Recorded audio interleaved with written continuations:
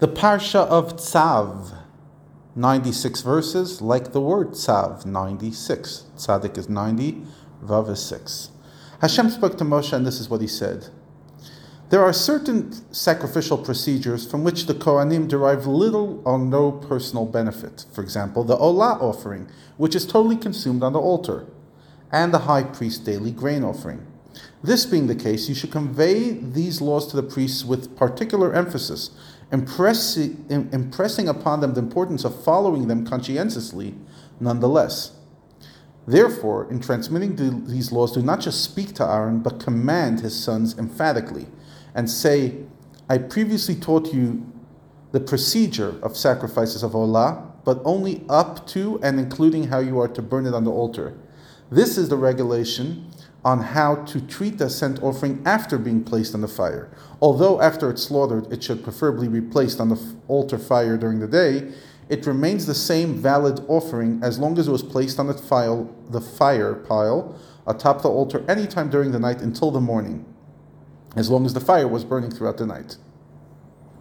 If after the animal had been placed on the altar to burn, it's discovered that it should not have been designated as a sacrifice since it was disqualified for such a use even before being brought into the temple, for example, if it had been used in an act of bestiality, then it must not be allowed to continue to burn, but it be taken down on the altar. If, however, it was discovered that it had become disqualified solely on the account of some defect that occurred after it had been brought into the Mishkan, it wasn't slaughtered correctly, it wasn't the right intention, it may remain on the altar and continue to burn. These same regulations, that parts of the animal that must be burned up may be placed on the altar anytime during the night, apply to all animal sacrifices, not only to the Olah. Now, next point. Every morning, a priest must be appointed to carry out the following procedure. The designated priest must don his linen tunic, but first he must don his linen trousers directly on his flesh. After donning his tunic, he must put on his turban and sash. With these clothing, he must take a rake, lift out the innermost mass of ash into which the fire had consumed the daily offerings, as well as all the other offerings upon the altar. Basically, he sticks it into the ash. If there are still any unconsumed portions of the sacrifices amongst these ashes, he must put them back in the fire to burn. The priest must then deposit these ashes next to the south side of the altar, to the east of the ramp. Similarly, the ashes of the inner altar, of the altar that was for spices, and the ashes from the burnt wicks of the menorah must be deposited at this location as well. All these ashes will miraculously sink into the ground over there. The daily removal and deposition of ashes is part of the daily process and must therefore be performed by the priest attired in his Kohen uniform, despite the risk that these garments might be sullied by the ashes, just as all the other sacrificial rites like slaughtering, receiving and applying blood, burning them, must be performed in the finery of the Kohen's uniform, despite the risk that they become dirty.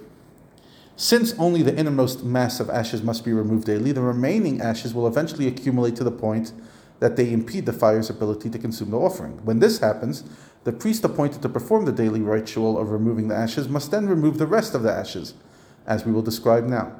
But since this occasional removal of ashes is not a sacrificial rite, but only just a maintenance task, the priest's garments worn by performing usual sacrificial procedures should not be allowed to become sullied by this task.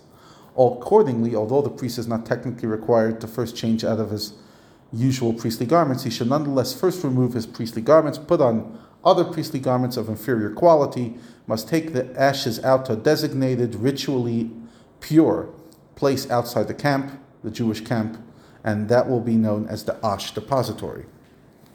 The fire burning on the altar must not be allowed to go out, for although the divine fire descends from heaven to consume the sacrifices, you must start burning them up with fire produced by human agency and work. In other words, God will send his fire, but you have to make sure that the fire also, in a natural way, keeps on going.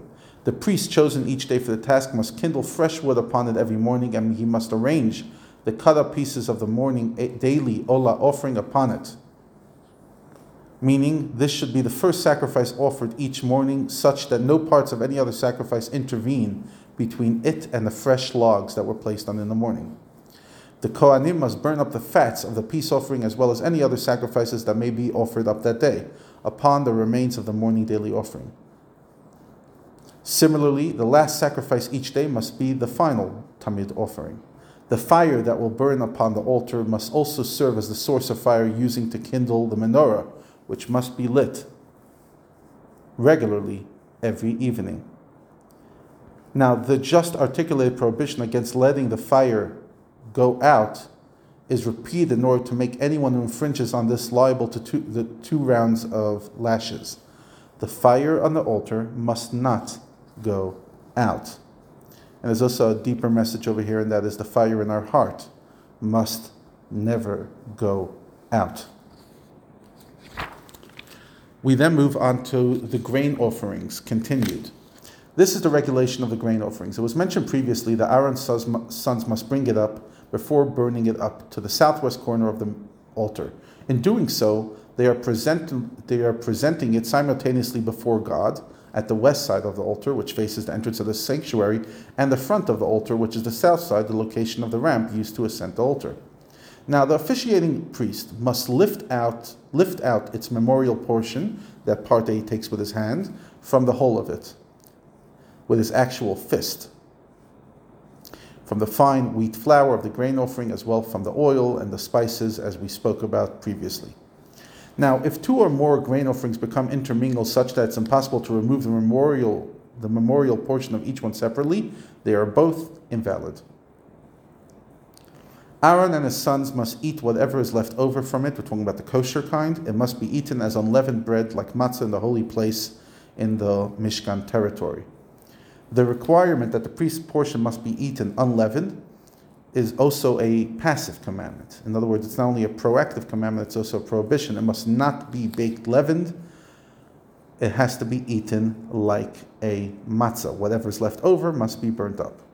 If the grain offering is brought up to atone for a sin, then, like the grain offering brought as a variable sin offering, it is disqualified if the priest does not separate and burn up its memorial portion with the intention that it's considered a sin offering.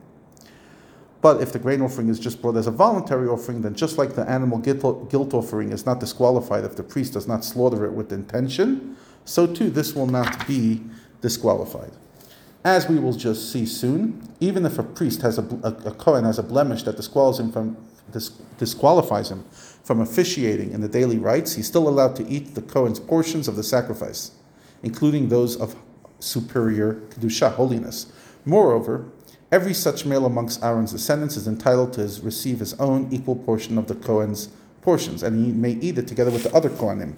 This is an eternal entitlement throughout the generations. And then he finishes off any non-sacrificial meat or any sacrificial meat of lesser holiness that touches a sacrifice of superior holiness will become holy like it.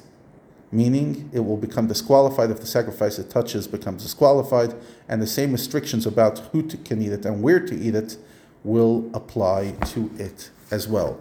Now, just on insights, Parshat Tzav follows on Parshas Vayikra. And what it does is, it's a continuation. Some of the sacrifices we spoke about last week's Parsha, we're going to add quality. In other words, we're going to add details. And some we're actually going to add quantity, like full new categories of law. And some of the stuff will be familiar, some of the stuff will be new. But Vayikra and Tzav are really a companion that together they pretty much cover almost all of the sacrifices that are brought up.